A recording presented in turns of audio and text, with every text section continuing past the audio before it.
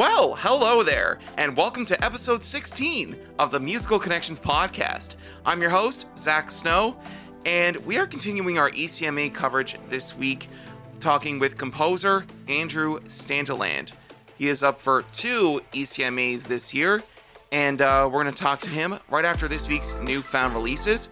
But before we get to that, the day that I'm recording this, we are in the midst of Juno Awards celebration weekend in Edmonton. And I want to say congratulations to the Florian Hefner Trio and Becca Sims for taking home 2 Juno Awards on Saturday. The Florian Hefner Trio took home Jazz Album of the Year for Group, and Becca Sims took home Classical Composition of the Year. So congratulations to the both of you. Most well deserved. And they'll definitely be on the podcast in the not too distant future, so stay tuned for that. In the meantime, let's get to the newfound releases, and we're going to start out with singer-songwriter Summer Bennett. We're going to start with her because she is the recent signee to Silly Cove Records, owned by Greg Wells and Ryan Gates. Now, her third single, Sirens, is really the one under the Silly Cove Records banner, and I cannot wait to see what Summer and Greg have cooking over the next couple of months. Right now, let's get to that third single from her upcoming debut album. Here's Sirens on Newfound Releases as part of the Musical Connections podcast.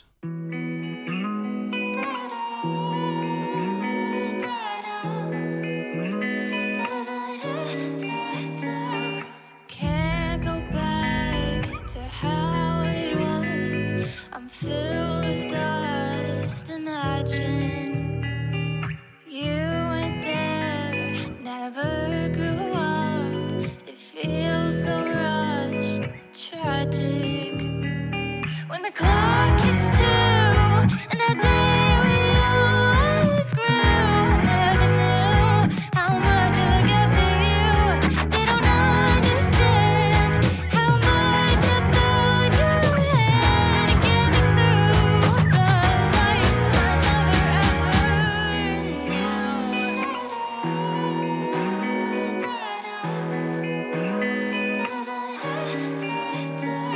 It wasn't just a move or silly little tune. You left way too soon. Imagine you were there, never grew up. I learned so much, tragic. And now they're gone, no one to stop my fall. In the air, everyone just stops and stares. I need your help, oh bring me back to the ground. So now right now, my world, it revolves around you.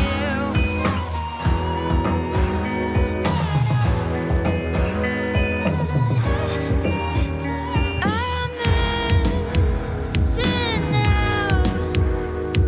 I need to move, but how? This child so young never knew how to grow you in my heart. My world was deep, you helped me get on my feet. Dance around, you prevented the sound that siren yelled so loud that I covered my mouth to drown out my scream. I can't live without you. I can't live without you. I can't live without you. I can't live without you. I can't live without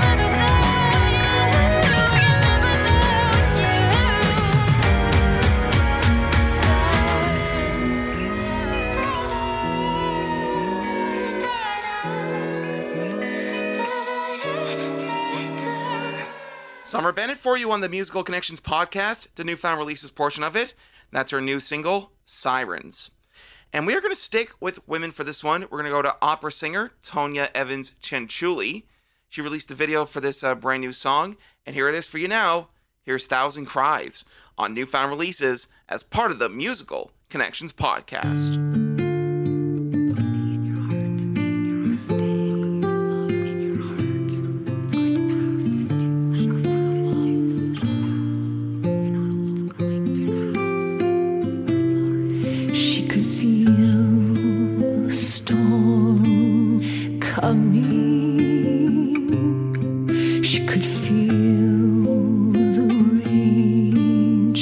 running.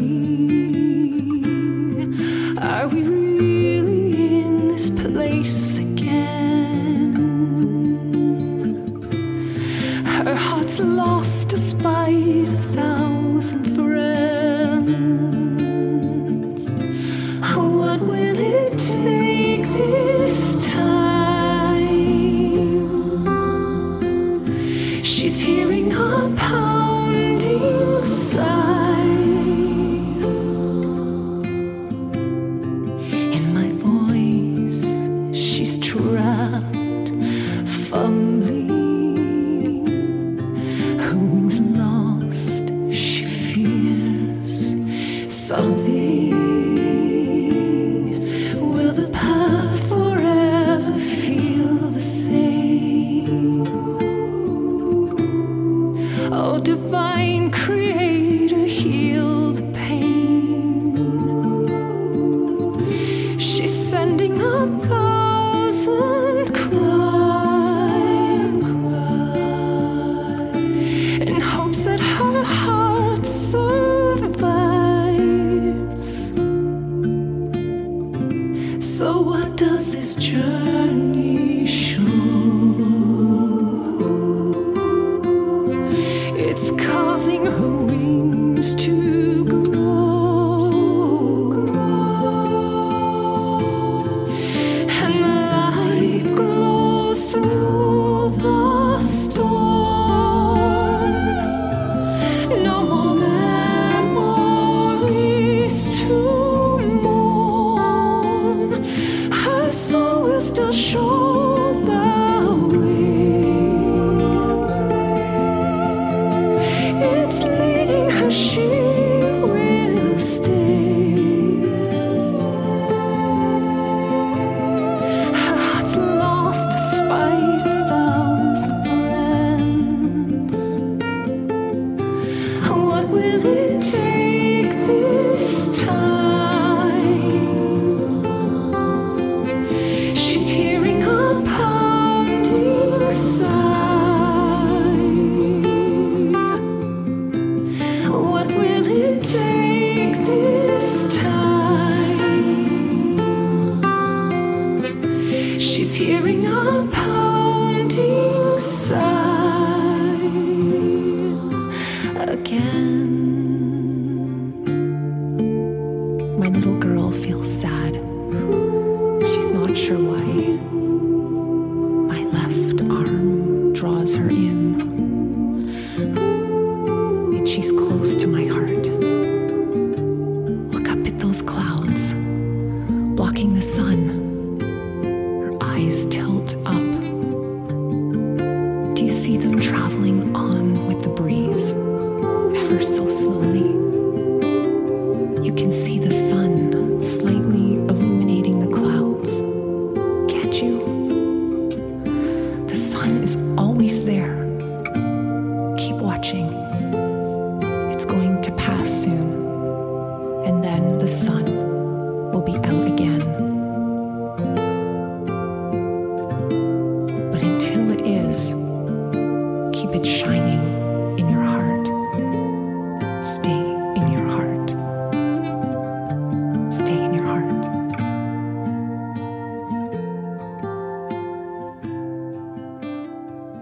A beautiful song there from Tanya Evans Chinchuli. She penned this in 2013 as a song to her inner child and present self. The tune there is called 1,000 Cries. And we are now going to go to underground artist Liz Fagan. And she released a couple of singles on her Bandcamp page this past week. And she is set to work on a French EP with record engineer and producer of the year, Michel Lecour. And I can't wait to see how that turns out. Right now, let's get to our new song. This is Going Gone on Newfound Releases as part of the Musical Connections podcast.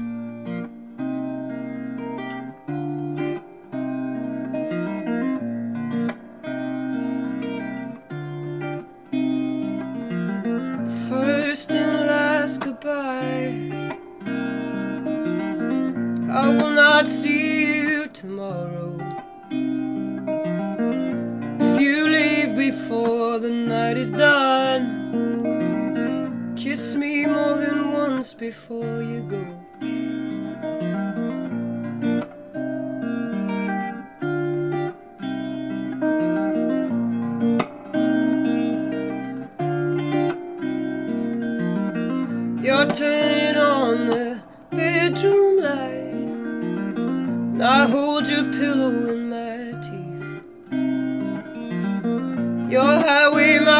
said drowning, absent. You're disconnected underneath.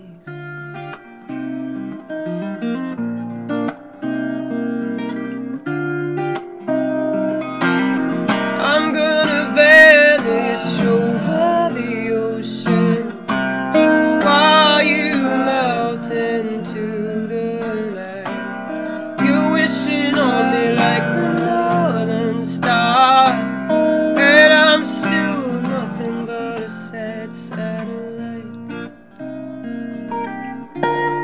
A sad satellite. Yeah, we're a pair of vacant strangers, me for you and you for her. Hide away in Hamilton, hold me till just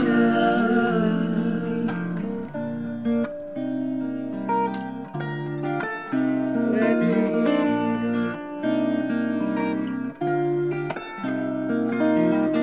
Two ships in the night, a winter bride on the morrow. So should you see it, look again. It's steady coming, going, going, going, going.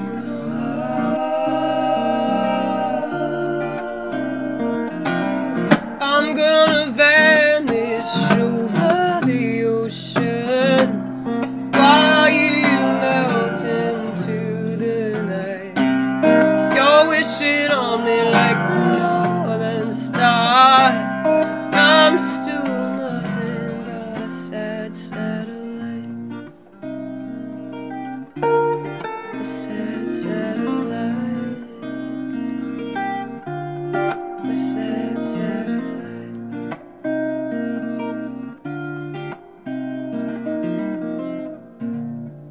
A great tune there from Liz Fagan, that is Going Gone. And right now we're going to go to Twillingate born but Logie Bay residing artist Jared Waterman. Under the direction of Pharos Music and Derek Sturge, he has released his second studio album, Just Let Me Be Mad. And right now we're going to play you the second single from that album. Here's Time Has Been Sold on Newfound Releases as part of the Musical Connections podcast.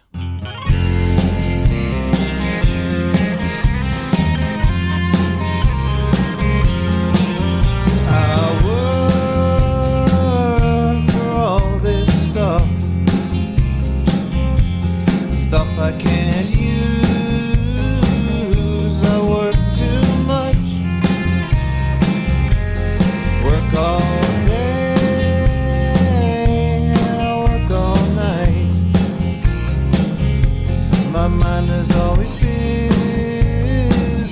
and that ain't right. I got 10 pairs of pants, shoes I don't wear. I got a jacket for each day. I got silk underwear.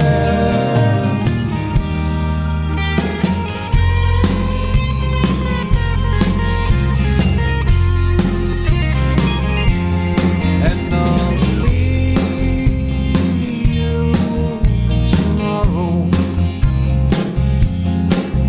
Let's get together soon. And I need time for me, so I can have time for you. I got 10 pairs of pants, shoes I don't wear. I got a jacket for each day, and I got silk underwear.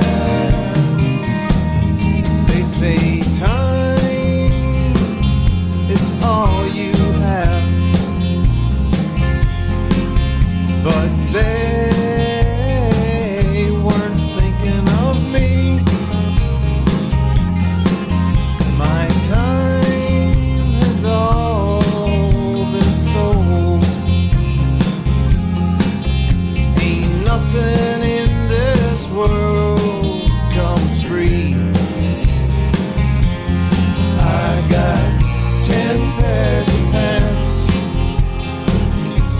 shoes I don't wear. I got a jacket for each day, and I got silk underwear. I can reach out and touch it, and I keeping on. It's slipping through my fingers until time is all gone.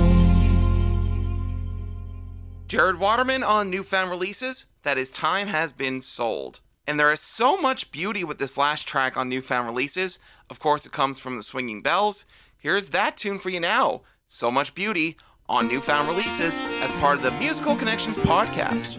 There's so much beauty in the world, go out and see it. So much beauty in the world, you won't believe it. The earth has so much beauty, from the mountains to the sea. So much beauty waiting there for you and me. There's the grand, majestic beauty, like the mountains of Nepal. There's teeny tiny buttercups, so lovely and so small. There's rivers and there's rainbows, and the stars in the night sky. So much beauty brings a tear right to your eye. There's so much beauty in the world, go out and see it. So much beauty in the world, you won't believe it. The earth has so much beauty, from the mountains to the sea. So much beauty waiting there for you and me. There's beauty in our differences and our diversity. All those little features that make us you and me. We're all unique and special from the moment we begin.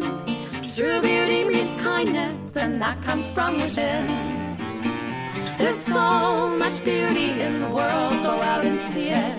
So much beauty in the world, you won't believe it. The earth has so much beauty, from the mountains to the sea.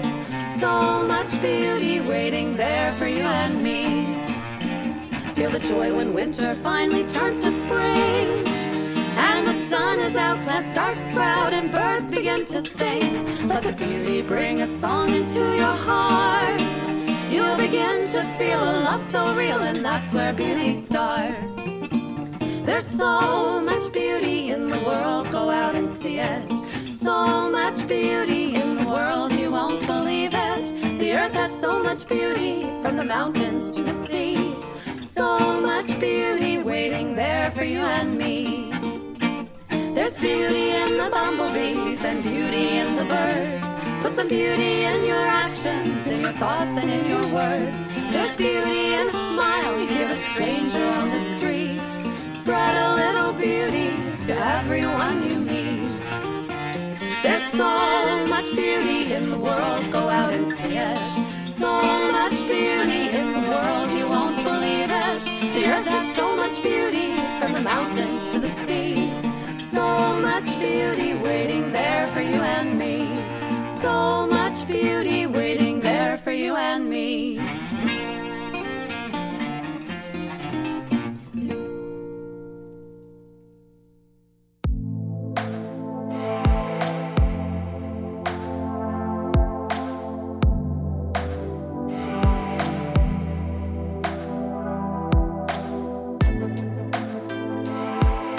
Alrighty, we are now next to connect with composer, guitarist, and professor of composition and electronic music at MUN, Andrew Staniland. He is up for 2 East Coast Music Awards this coming May in Halifax. We talk about his entire career, from growing up in Red Deer to playing in heavy metal bands when he was a teenager, to the amount of colleges he has studying in subjects such as jazz, composition, as well as getting master's and doctorate degrees in composition from the University of Toronto. From the various orchestras that he's participated in to the founding of the Memorial Electroacoustic Research Lab and the instruments that he's invented, such as the Moon. We're going to get to that right now, as we are next to connect with Andrew Staniland.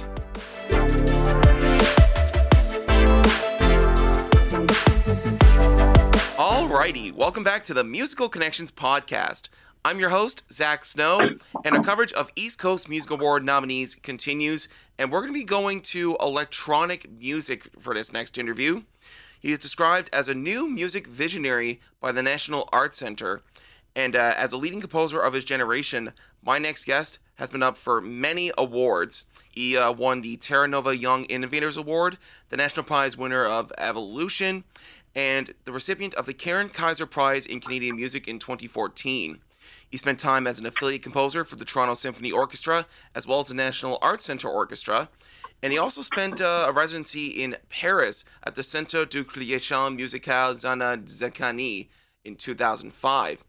He is currently on faculty at Memorial University in St. John's, where he founded MERL, which is the Memorial Electroacoustic Research Lab, and he is up for an East Coast Music Award for the upcoming awards in May for his album Reddened by Hammer. Joining me right now is Red Deer-born but St. John's-based composer Andrew Staniland. Welcome to Musical Connection, sir. Thank you. It's great to be here. And man, just going through your bio here, you have done a lot of stuff throughout your career, and congratulations on the East Coast Music Award nomination. Oh, thank you very much. I appreciate it. Now, first things first, I like to ask this for all of my guests ever since I started this podcast. How are things in your world right now, Andrew? Things in my world are great. Thanks for asking. It's nice to have some recognition at the upcoming East Coast Music Awards, the ECMAs. As you mentioned, I'm up for 2 awards, actually, the Composer of the Year and Classical Album of the Year for my release, Reddened by Hammer, which is a project I'm particularly proud of. So yeah, things are great. It's been a cold winter here in St. John's, Newfoundland, since the snow came, but spring's on the way. Yeah, hopefully it's right around the corner. I mean, it's like December and January were just tame and just giving us teasers of what the snow what the winter was gonna bring us, and then all of a sudden February comes and Holtman Winter basically just said, "Hey, you want all the snow? Here it is, all at once." Here it is. Yep, for sure. Absolutely. Now, I want to go back to your early days growing up in Red Deer, because you're originally not from here, but you were born in Red Deer, Alberta. You first played the guitar, and then were playing in heavy metal bands as a teenager. But I want to go back to your very early days. What drew you to playing music? Oh, I was always drawn to play music ever since I can remember. I don't come from a particularly musical family.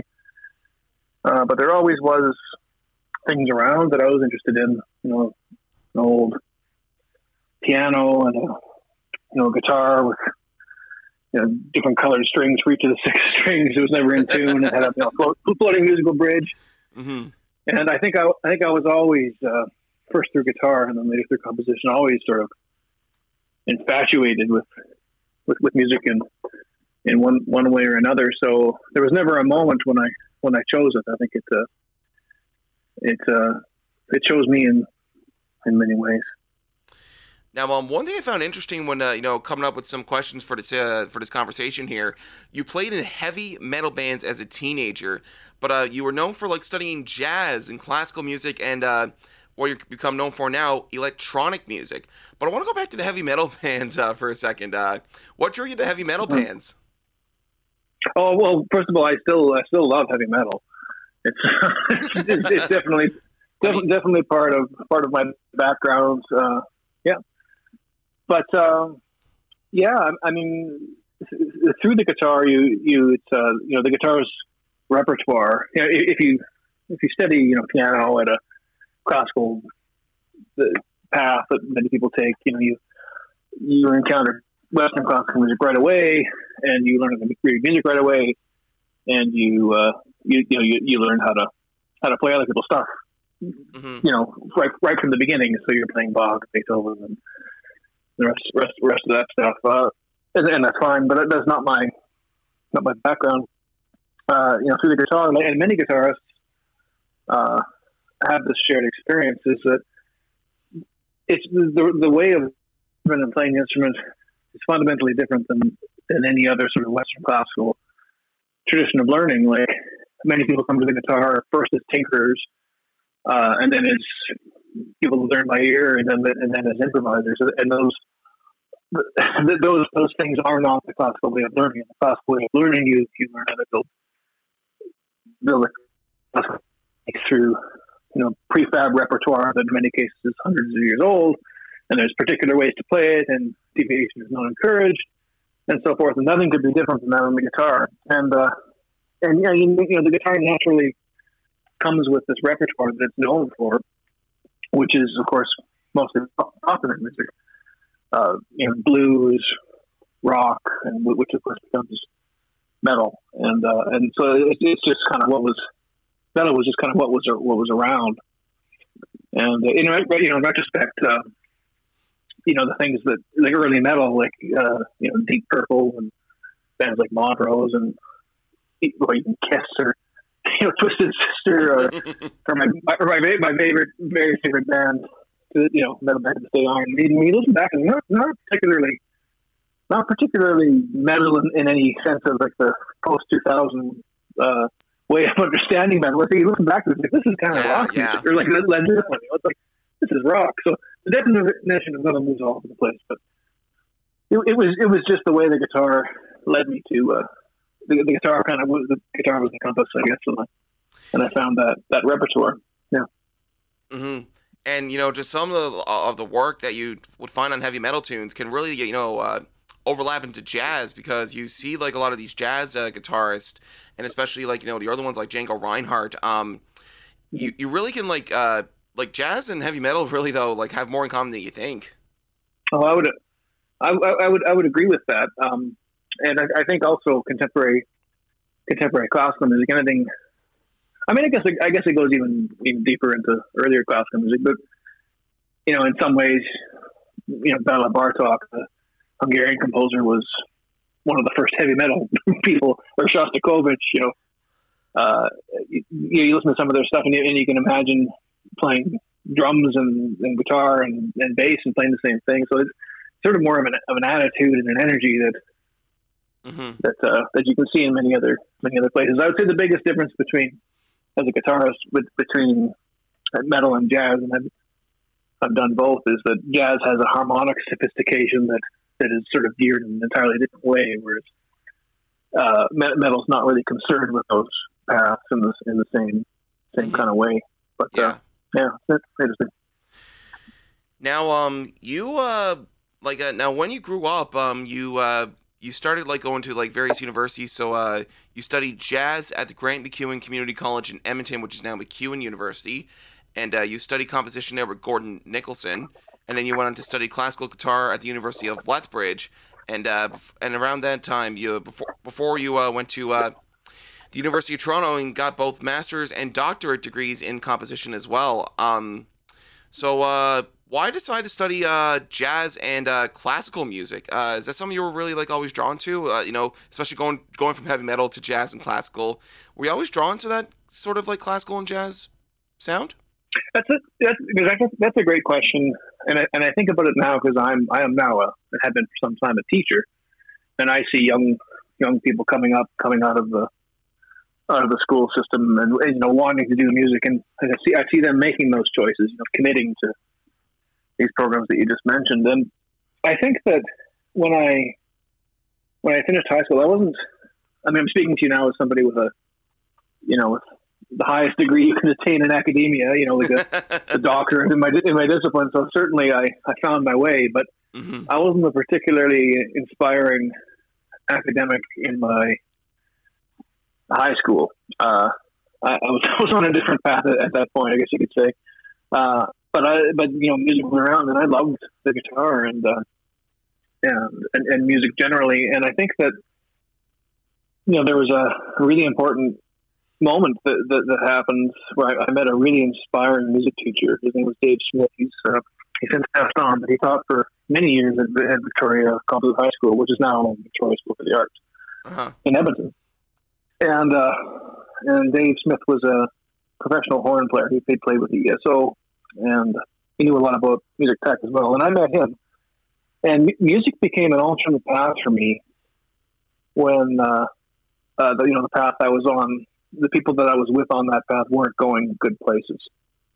You know what I'm saying? Like lot just bad life choices in every way you can interpret that. And I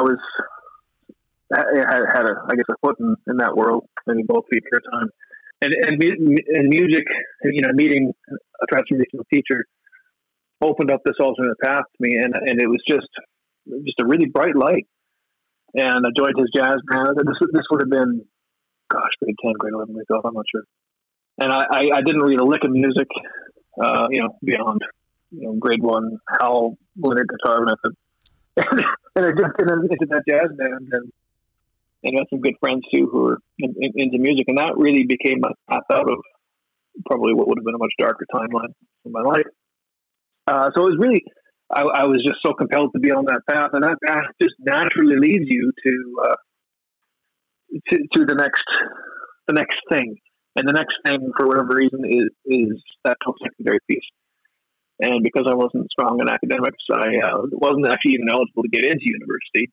I placed at the U of A, a big bureaucratic place like that. And, you know, in retrospect, it was a huge favor. I think it would have been a terrible thing for me to go to U of A in my classical program. But Babington would take me. And I did the preparatory program to get my music skills up to snuff. I knew enough about jazz that I liked it, but I was never particularly attracted to it, Zach. I was never like, yeah, I want to go and play jazz like this. It was just more like it was just the next step. And I think most people on those programs must have a similar experience. Like, you don't go there because you want to be a jazz player. You go there because it's the next place you can go with your skills. Exactly. And they happen to do jazz. But I always felt like a little bit of an alien, and I still do with jazz. Like, I got pretty decent as a jazz player when I was in it, and you know, played professionally for a bit or whatever. But I was never particularly good at it. I'm still not particularly good at it. It's just not. It's just not my. It's just not where I have something unique to say. So no, I wasn't particularly pulled by jazz. I was pulled by the path that would give me these skills, and all the things that I got when I was there. Like, you know, you learn a lot about music. Generally, you know, the harmonic language in jazz is broadly applicable to anything that's tonal. And then the music technology. You know, there's a great guy out there that still, I think he still teaches there. He's still around. Jimmy Phelps he had a great course I took, and it was super creative. And you know, I've been kind of the music of Laurie Anderson and Brian Eno. And then I met Gordon Nicholson, who you mentioned, and Gordon would, you know, we would go from learning how to play, you know, big or arrange for a big band, and then he would just like say, "Here's some Peter Maxwell Davies and Stravinsky, and check this out." And I was like, "Whoa, that's incredible!" And it blew my mind, and still to this day, it was just this, like, this is it. This is so weird and wonderful and amazing. You know, it's like going and discovering like, you've been to an art gallery and you've seen Renaissance art and classical art and, you know, the rest of it, but all of a sudden somebody shows you like the 20th, 21st century part of the gallery where you're like, you can do this? You know, like you walk in and like, there's a giant hamburger in the middle of the room and it's 10 feet tall, man. I want. And it's like, so that was the path that I knew was for me. And in retrospect, there was no turning back. So yeah, these teachers are so important. I think about that as you know, as a teacher myself, like teachers have this amazing ability to become, you know, beacons and on an uncertain path, and you just never know, where they're going to lead, you know. And, where would we be without teachers, you know? Exactly. My mom's a teacher herself. She's a primary elementary teacher, and she does a lot of work for the students that are, you know, coming in from other countries, and especially from this province. Like, teachers do hold a very important role in life to, you know, teach, put forward to the next generation knowledge that they could use in the future. And especially now, like when you're going to university like that, when you're, you know, studying composition and doing classical guitar, it's really those skills that can really make you who you are today. 100%. And I think back to your original question, you know, were you drawn to jazz? I think really the answer is no. I was drawn by an incredible teacher, or several. You know what I mean? It's, you know, and it's just, a lot of people have stories like that. Like, you know, people go to university or whatever, they don't know what they're going to do, and then they meet this professor who, for whatever reason, they think, boy, there's something here. Maybe I could do what this person does, and then they go into anthropology or whatever, Mm-hmm. you know. So Yeah, I mean, like with all the universities you've been to, how can you choose just one favorite teacher? that's a fun question. When it comes down to it, everybody has an answer to say. You know, when they say who is my teacher, I would say, you know, Gary Kulesha is my teacher. That's what I say because he's my one teacher answer. But when you go deeper, it's like how do you weigh who's most important? So there's Dave Smith, who, you know, was at the beginning of it all and helped me pull away from a gravity of a lot of very, you know, negative things and poor life choices, and into this wonderful creative stream I'm on now. I mean, how can that not be the most important?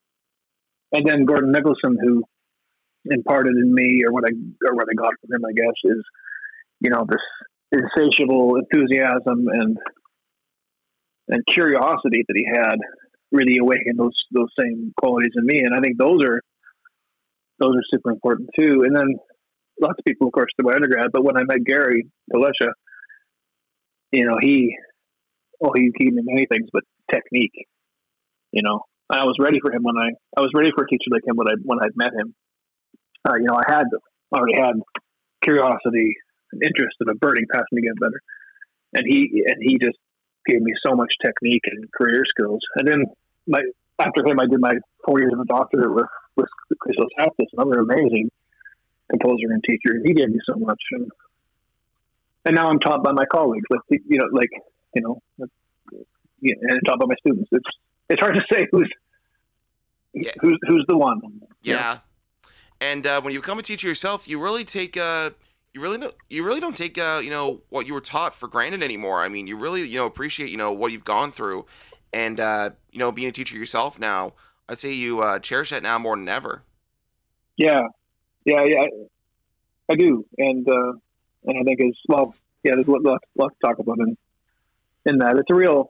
It's a privilege to be able to share what I've learned from all the people that have made such a difference in my life, and and I'd like to say, or I'd like to think that I bring the best of what I've learned and try and share that as much as I can. That's wonderful, Andrew. Now, your work, you've composed a lot of great tunes, and it's been performed by the likes of Francis Marie Uiti and fellow ECMA nominees Duo Concertante, and you also was performed by the Griffin Trio and Les Percussions de Strasbourg. And just overall, does it give you a very gratifying feeling knowing that your music is being performed and published worldwide, like on that big of a scale like that? Well, I can tell you that the thing that is most gratifying is a healthy and exciting collaboration with these people. That's what I cherish most about this life in music is these incredible opportunities to collaborate with highly skilled and musicians, and it never gets old. I tell you, it's but the best part about it is you know, making when you make music with these people.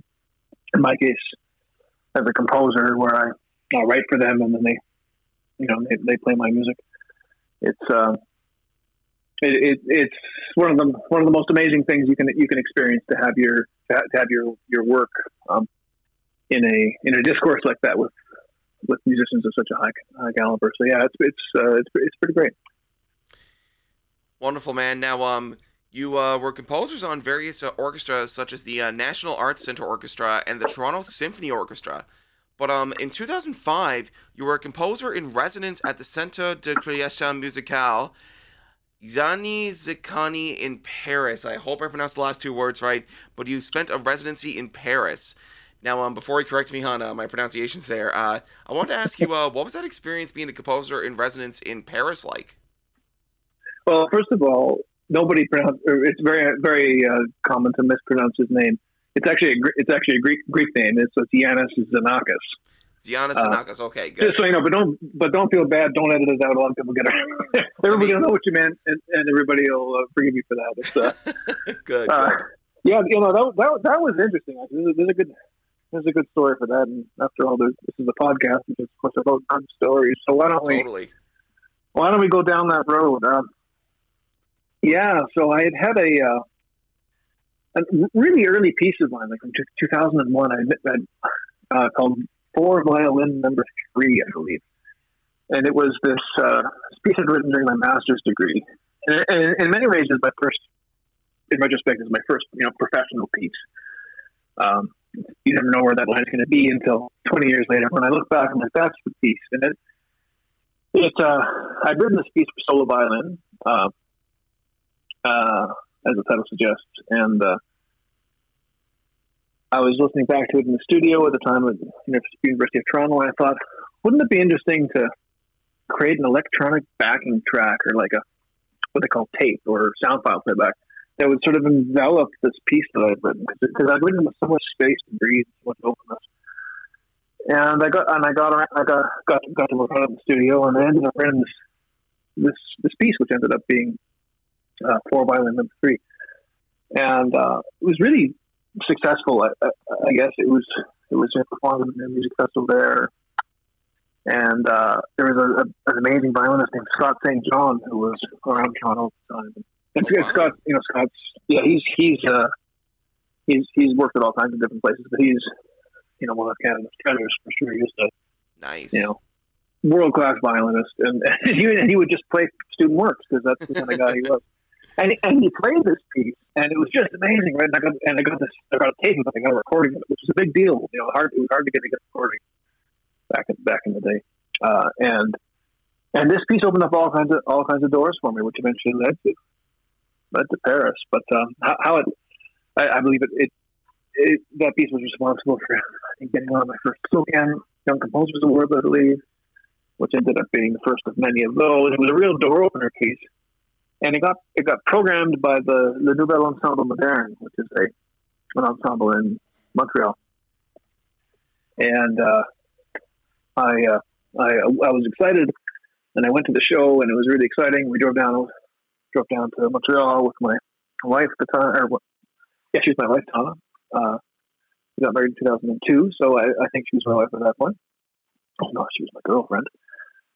And the concert was great. It was really cool. It was very exciting to be, placed on this important program. And then I got a call like a couple of weeks or a month later, and they said, "Congratulations, you've won." And I said, "What do you mean? What did I win?" Was it's like, "Well, it's your, this concert in Montreal." And I said, "Yeah, I know." I said, "Well, apparently the best piece on that festival or that concert or what have you was the composer of that piece was going to win this residency in Paris at the Centre pour Création de Musique in Staniland." And I was like, "You got to be kidding me! I didn't know there was a contest." And yeah, it was a total win where you didn't know you were competing. Which, by the way, I think there's something to be learned there, because music is not a competition, and maybe we can talk about that with ECMAs. But so of course I took it, and I went, and I lived in Paris for a time, and worked at that studio, and ended up working on another piece for the new law and something with there. And wow, it was all in all a great experience. But yeah, that's the CCMIX story. Yeah, that is crazy, man. And you mentioned awards. I mean, some of the ones you're just were up for. You received a 2004 Karen Kaiser Prize in Canadian Music, and I mentioned these right off the top of the conversation. You, of course, won the National Grand Prize for CBC's Evolution Composers Competition, De-Evolution. You mentioned there the Prix de l'Orchestre de la Francophonie Canadienne for Devolution, not just in English but in French as well. And you were also the recipient of the 2016 Terra Nova Young Innovator Award, and you also received 3 Juno nominations, 2 in 2017 and 1 in 2018. Knowing the career you've had, how does it feel to receive this recognition for work that you've really put your heart and soul into? Yeah, it's a good question. I mean, it feels good to be recognized by your peers, whatever that means. And that could be in the form of an award or just somebody saying, "Hey, I listened to your album and I really like it." Just getting you put stuff out there and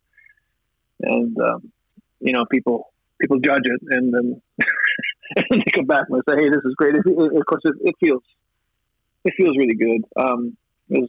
There's no question, and I think that the nature. I mean, of the things we described there, a few of them are outliers, but with industry awards such as Junos or Grammys or Academy Awards or whatever. Yeah, it's instructive to remember, or it's instructive to reflect on how they came to be and what they actually aspire to do. And when you look at, say, like when the Academy Awards were invented, they were invented as a pageant to boost cinema sales, movie tickets, bums and seats. It was an advertising event to buck a trend in the movie going public, which was declining at the time. And the Academy Awards are the same thing. They're a marketing exercise. If you're a big artist, then you get Justin Bieber or Shawn Mendes or whatever. Yeah. Or and you get one of these nominations, there is a significant bump in your commercial output. Mm-hmm. You make more money, you get more downloads. As a small sidebar, I read just last week that Bonnie Raitt, when she won her Song of the Year, Song of the Year, which is a big upset for some people for some reason. Oh my God! I believe, check this out though. This speaks to the paltry earnings we'll make out of streaming royalties, but I believe it made a $6,000 difference to her royalties. Oh my God! which is not a lot of money when you're looking at how much. Anyway, that's a sidebar. So, and then the Junos are the same thing. The Junos really exist for the popular music industry. Like that's what they're about. And there's other categories in the more fringe and less commercially successful areas like jazz and classical, and in my area, contemporary classical and that kind of thing. But everything is celebrated. But there really is no commercial bump for the fringe. It is just kind of an award for. It's a prestigious award that people outside of music, outside of your community, they understand it. Like your mom's neighbor is going to know what a Juno is. Mm-hmm. So it becomes credit outside of your regular circles, and that's valuable, But just to say, you do need to put it in this context, and ultimately we as musicians we make music. And making music is not like high jump or singing. There is no such thing as the best composer or the best classical album. There's such thing as classical album that sold the most, and there's such thing as classical album I like the best. Mm-hmm. But it's not ultimately not an objective measure of anything. So yeah. I don't know what you want to unpack there. No, it's a great way to put it. I mean, like when it comes to awards, like it's true that it's nice to get recognition for your work, but really, if people are not listening to your work in the first place, I mean, what's the point of receiving an award if people don't listen to it? Yeah, or if it doesn't sell. expand your audience. Yeah, if it doesn't expand your audience, it's true. I mean, it becomes a line on your CV or whatever, but. I don't know. It's I think it's valuable. Like the ECMA specifically, we haven't spoken about them. I think it's really valuable to shine a light on this community of music making, and not only the kind of music making that makes a fuck ton of money, but the kind of music that's concerned with other things. Like I think there's a lot of room for that and a lot of value. Absolutely, and of course, we'll get to your ECMA nomination in just a moment. But I want to get to you moving here to St. John's and being here at Memorial University in 2010. You joined the Faculty of Music as a professor, and one of the fun things that I really thought was interesting, you founded the Memorial Electroacoustic Research Lab, and you really were drawn into electronic music. for like the past decade or so. So why did you decide to move to Newfoundland to study here and really to become a professor here? Well, I came to Newfoundland in January 2010 to start my job here. So I had been to St. John's to visit as an artist with the Sound Symposium in previous summers, and as you know, Sound Symposium is in the summer, and I flew in, and it was just this beautiful green island with, you know, putting on our best show, so to speak. And I was just smitten with the place. There's so many people are. It's such a special place here. Oh yeah. And I remember, you know, telling from a payphone by the Fortis, with the old Fortis building on Water Street, saying, I didn't have cell phone at that point, saying, payphones, what are they? We got it. Yeah, I know, right? The payphone's still there, or at least wow. Right? No, I know how times have changed. And I wonder, I said, man, we got to move here one day. This is amazing. And so it really made an impression on me. And at that time, I completed my doctoral studies, and I was a freelance composer in Toronto. And I was finishing up a 2 or 3 year residency with the Toronto Symphony as a fiddle composer. And actually, I believe I was just off that fresh win from the award you mentioned, the Canadian Broadcasting Corporation's Evolution Award, which was a huge prize in retrospect. In fact, I was in Banff in residency at the Center, Art Center there. While I got the job offer for this job, which is an interesting story. But so I wasn't actively looking for a professor job, but this job at Memorial had come up, and I applied just because I've been there. It's amazing. Why not? And I got an interview. I was like, oh, that's cool. And I interviewed for it, put my best foot forward. And then, you know, with these academic job interviews are crazy, right? Like, you know, they can go over weeks or months. Mm-hmm. You know, it's like a 3-day interview, and then when you're done, and you just don't know when you're going to hear. So I went off to residency in Banff, and was competing in that was actually the last Young Composers competition the CBC ever had. They had that competition for many, many years. Oh wow! They ended up being the last one. And I guess about halfway through that residency, I got a call from the dean at the time, Tom Gordon, and offered me the job. And so I came at a really, really great time. A lot of things were going well for me. So I didn't give him an immediate yes or no. He understood I needed some time and space to get back home and, you know, with my family and talk about it face to face, not over the phone. Then I won a big grand prize, and I think I won first and second prize on that one, actually. And that was a meaningful prize. It was you know, a lot of money and a lot of recognition. Mm-hmm. Anyway, and I got back home and we decided, yep, let's go. And we packed up in Toronto, and after 10 years, and moved out east to St. John's. We haven't looked back since. It was such a great move. I love living here. It's a great place to be based, and the job is fantastic at MUN. It's a great job. So that's how I got here. Yeah. That's wonderful. Now, I want to stick with the Memorial for a second, because you founded the Memorial Electroacoustic Research Lab, and just going through here right now, you invented some new instruments. You invented the Moon, which combines the power of digital gear with the simplicity, soul, and expressiveness of an acoustic instrument, as well as the Jade. Now, I want to start with the research lab first. How long did you have that idea in your head for, and when did you open that up? Right. So that I founded that lab pretty much right when I arrived. In fact, I'm certain of that.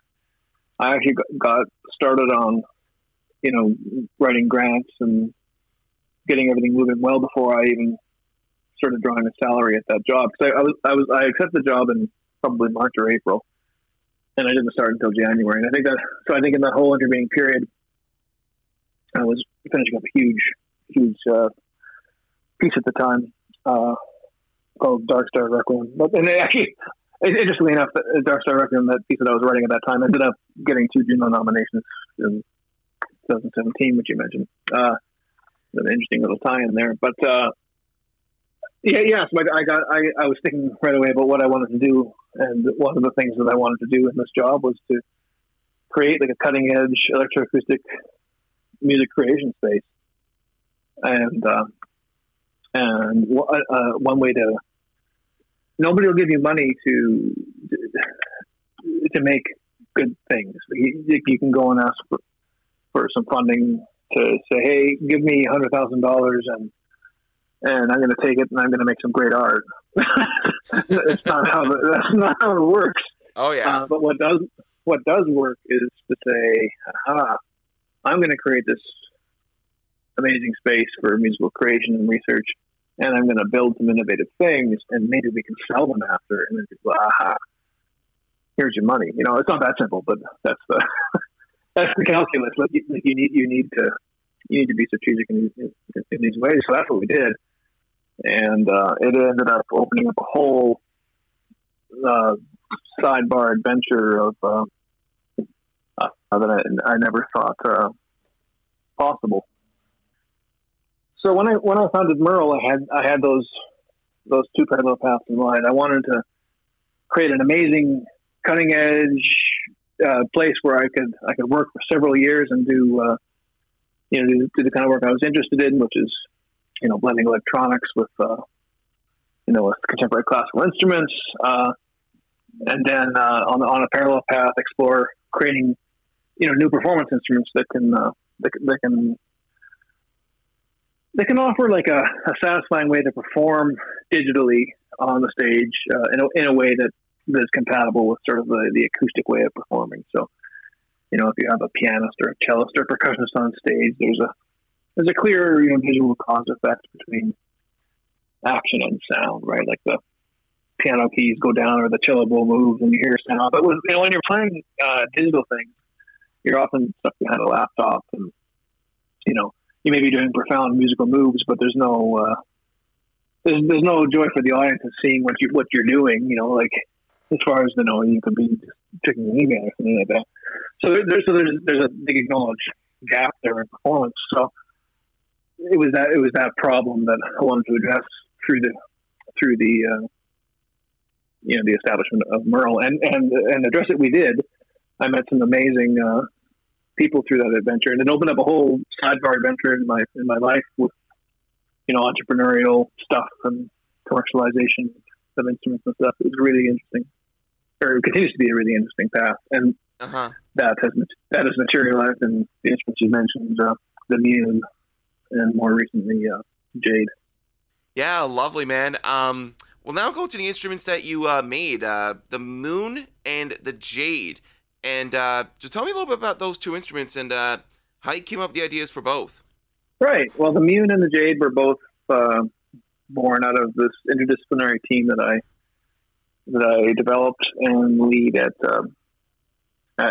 MUN, and they're both sort of their own entities. So I'll answer them in 2 parts. So the Mune was part of this big grant that I had to establish Merle from the Research and Development Corporation, RDC. And I, with my colleague in engineering, Andy Fisher, we identified a team of engineers, mostly students, who would get to, essentially work for us and collaborate with us to make these, to answer this performance problem that I mentioned earlier. That when I was making music with my colleagues on the stage where they were playing these beautiful acoustic instruments like the cello or the piano or the percussion, and I was playing on a laptop, I wanted to play something different that had a more clear cause-effect relationship, or I wanted the feeling of an instrument to control the digital sides of music. So that's exactly what we did, and it came in.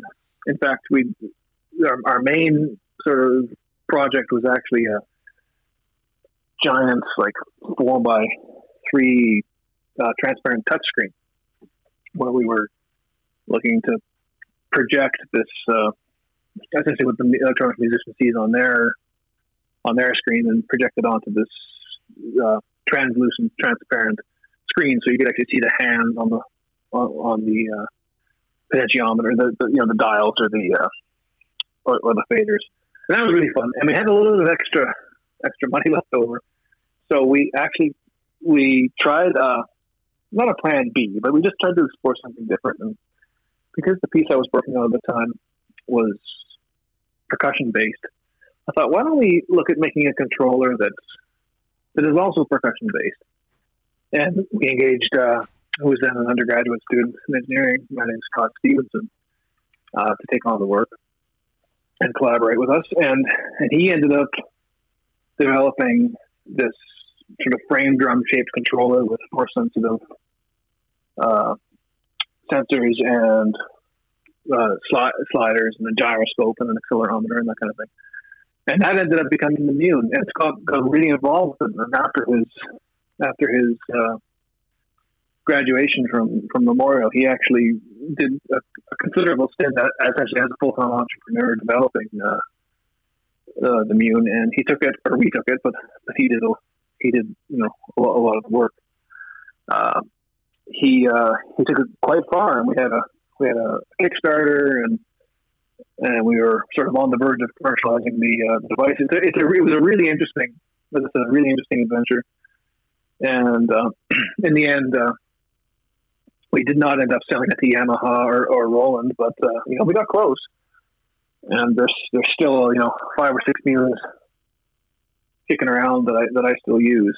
So it's project's not dead by any stretch of the imagination, but Scott has since moved on to other opportunities. But that's the Mune. Yeah, that's wonderful, man. Now let's go to the Jade for a second. Tell me a little bit more about that. Right. So I was sitting down with a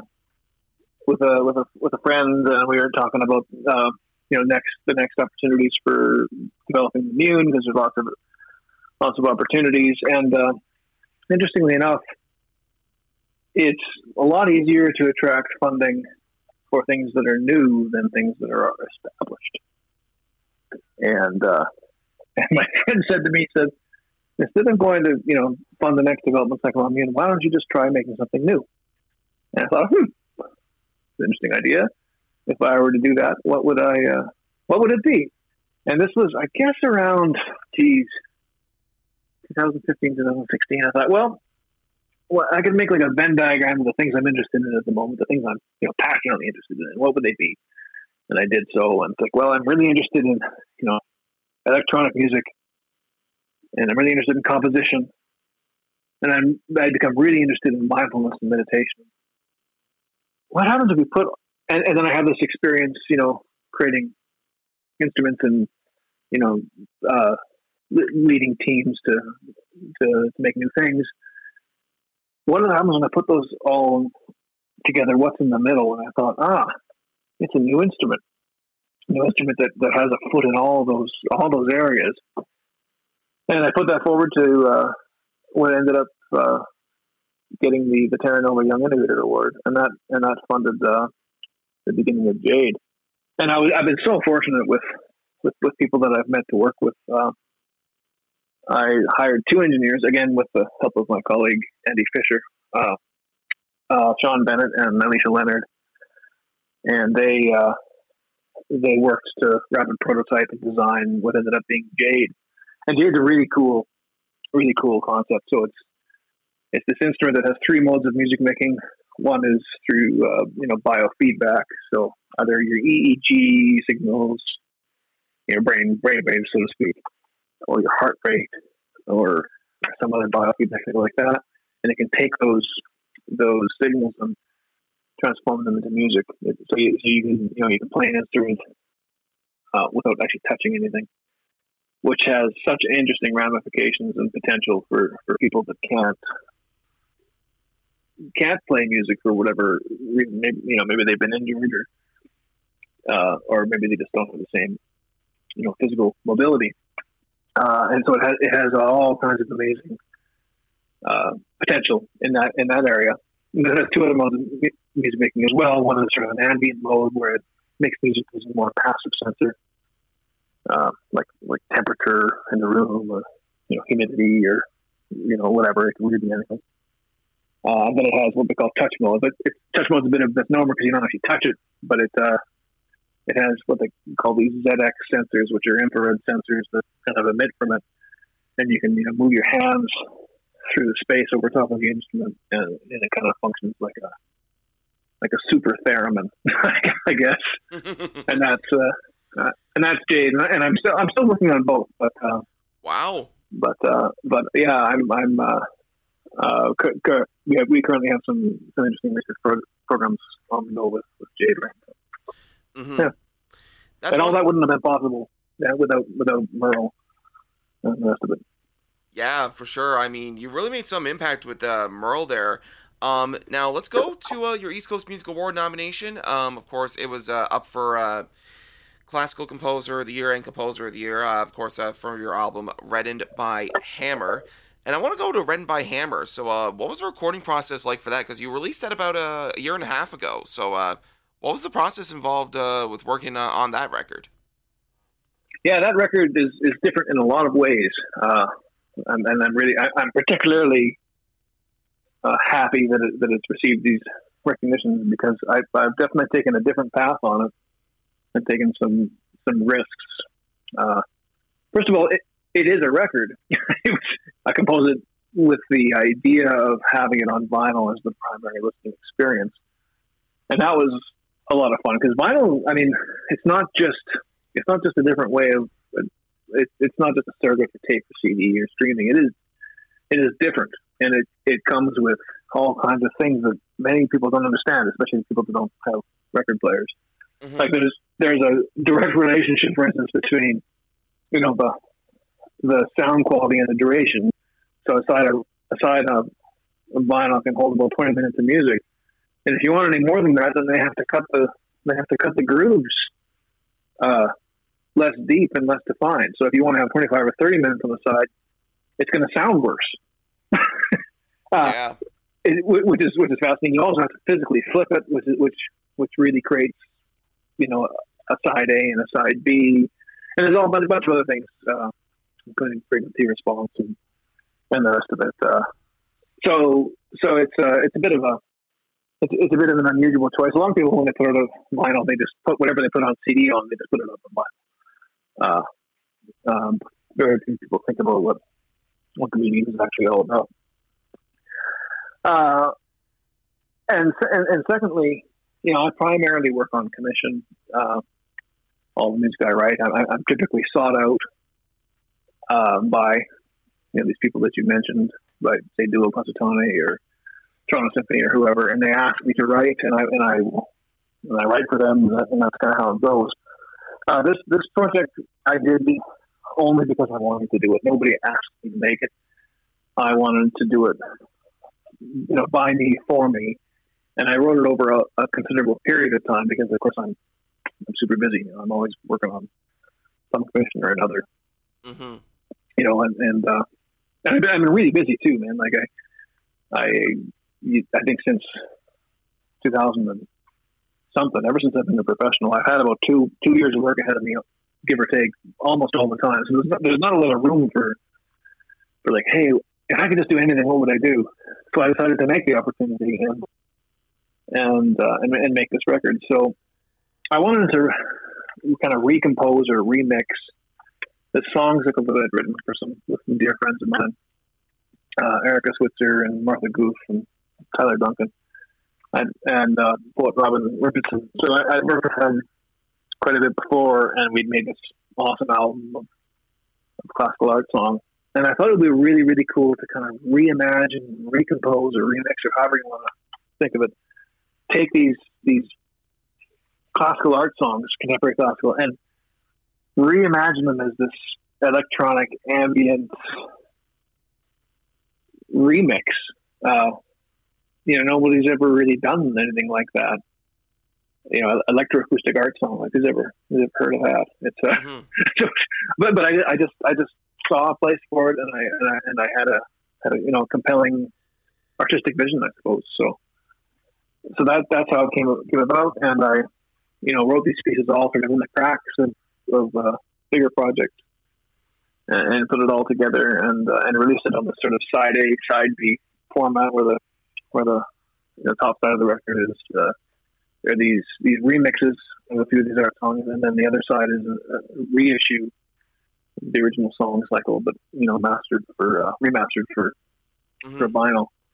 So I'm super proud of it, and it's like I said, it takes a lot of.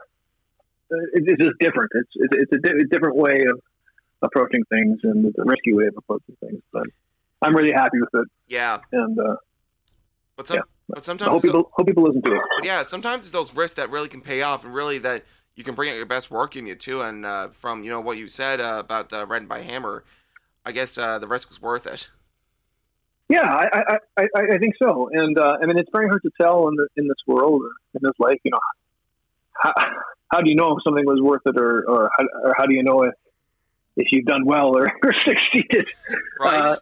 And I think the first and ultimately the most important thing is that you're happy with it as a creator, and your collaborators, it's the creative team and the people that made it actually like it. Nothing else matters if they don't. You know what I mean? Ultimately, it's the most important thing. But my gosh, we make music to share with people, and in the age where 60,000 tracks or 30,000 tracks or whatever it is drop every day on Spotify. Just the opportunity to be held up a little bit, like the ECMAs would do, and maybe have somebody listen to this music, actually listen to it, like not just kind of scroll through it on the doom scrolling we all do on social media, but actually take a moment, take the record, and actually listen to the music. That would be amazing. We don't give ourselves these opportunities enough. Like, I mean, you're a music enthusiast, Zach, but like I'd ask this to your listeners too. Like, when was the last time you gave yourself an opportunity to sit down and actually listen to something while not doing something else? Like no bubble baths, no cooking dinner, doing the dishes, no quote unquote multitasking, which I don't think is a thing. Like, when was the last time? It doesn't. I mean, I'd be curious to see what your answer is, but I know I don't do it nearly as much as I would like. Yeah. Now, you are one of 58 nominations from this province, the most Newfoundland and Labrador has ever had at the East Coast Music Awards. What does it say about Newfoundland and Labrador music and how far it's come over the past 3 years, and especially since I would say even 2019 when we had about 38 nominations, and now to go to 58. How does it feel to be part of that group? Well, I mean, this Newfoundland and Labrador is a kick-ass place. It's not a big place, but geographically or even by population. But there's just so much high-powered work that comes from here and from people that are from here. So it's great. It's great to see. It's great to see so much artistic vibrancy and to be part of that as well. And I think that's the real value of something like the ECMAs or these awards is, and ultimately it doesn't really matter who comes home with the win. Like you have a field of 5 candidates or whatever, and one person is somehow deemed a winner. God knows how they figure that out. That's not really what it's about. I think what it's about is this moment that we're in right now, this nomination period where we have all of these artists. 58, you say? 58. 58 Newfoundland and Labrador artists plus everybody else in the community, that makes up the ECMAs, have all had a light shone on them, and everybody wins for this, right? Because any amount of attention we can get from people to pay attention, listen, lend us your ears, so to speak, is a win for everybody, and I think that's really what it's all about, and the true value of it. And I mean, it's a great place. This is a wonderful place to be a musician, and there's just so much talent here, and so much acceptance and love of all kinds of music. You don't get that everywhere. Mm-hmm, for sure. Now, the East Coast Music Awards, of course, going to be in Halifax, the 35th annual, May 3rd to the 7th. And so what's next for you? And for people who want to find out more about what you're up to, where can they find you? Well, you can find me anywhere you're gonna find digital music. On Apple Music, iTunes, and Spotify. And if you want to check out the work that I do, you can check me out on my website. It's www.andrewstaniland.com. You can check me out there, and and I'm in terms of what's coming up next, I'm working on some interesting film projects, doing some film scoring with some really fantastic directors those brothers are coming down the pipe, and I'm also working on an amazing saxophone quartet. Oh wow! Yeah, I know, right? Yeah, the group's called Quasar, and I'm doing a piece for them for saxophone quartet and electronics coming up. Yeah, so there's always some exciting things coming up. But yeah, by all means, look me up and listen to the music. Not just my. If I could leave your listeners and yourself and anybody else with one takeaway from all of this, is just spend some time listening to what's going on around you. You're not going to be disappointed. Yeah, that's a great way to wrap up there, Andrew. Congratulations again on your East Coast Music Award nominations. And, of course, best of luck in May. And I'm excited to see what you got coming up in the next couple of months. So, Andrew Staniland, thank you so much for joining me on the Musical Connections podcast. You have a wonderful day. And once again, best of luck in May at the East Coast Music Awards. Thanks, Zach. Have a great day. What a great conversation that we had there with Andrew Staniland here on the Musical Connections podcast. And right now, from the album that has got him nominated for ECMAs for Classical Composer and Classical Recording of the Year, here's one of the sections of Earthquakes and Islands. Here's the title track, Reddened by Hammer, on the Musical Connections podcast.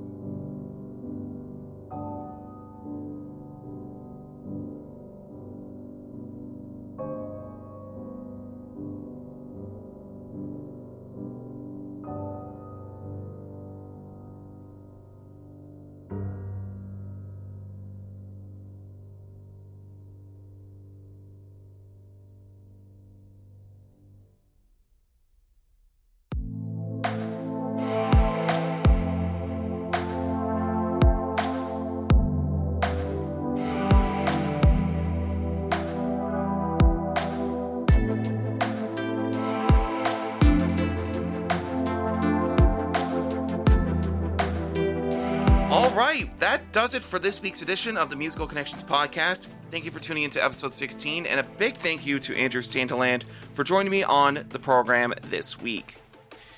On next week's podcast, we're going to talk to duo Nancy Don and Timothy Steeves. They are known as Duo Concertante. They are up for Classical Recording of the Year along with Andrew Staniland for their album Ecology of Being. We're going to talk to them next week. And of course, if you want to listen to previous episodes of the podcast, you can subscribe to Apple and Spotify, type Musical Connections in the search bar, and make sure you subscribe to it. Leave a comment there as well because it helps out the show a lot.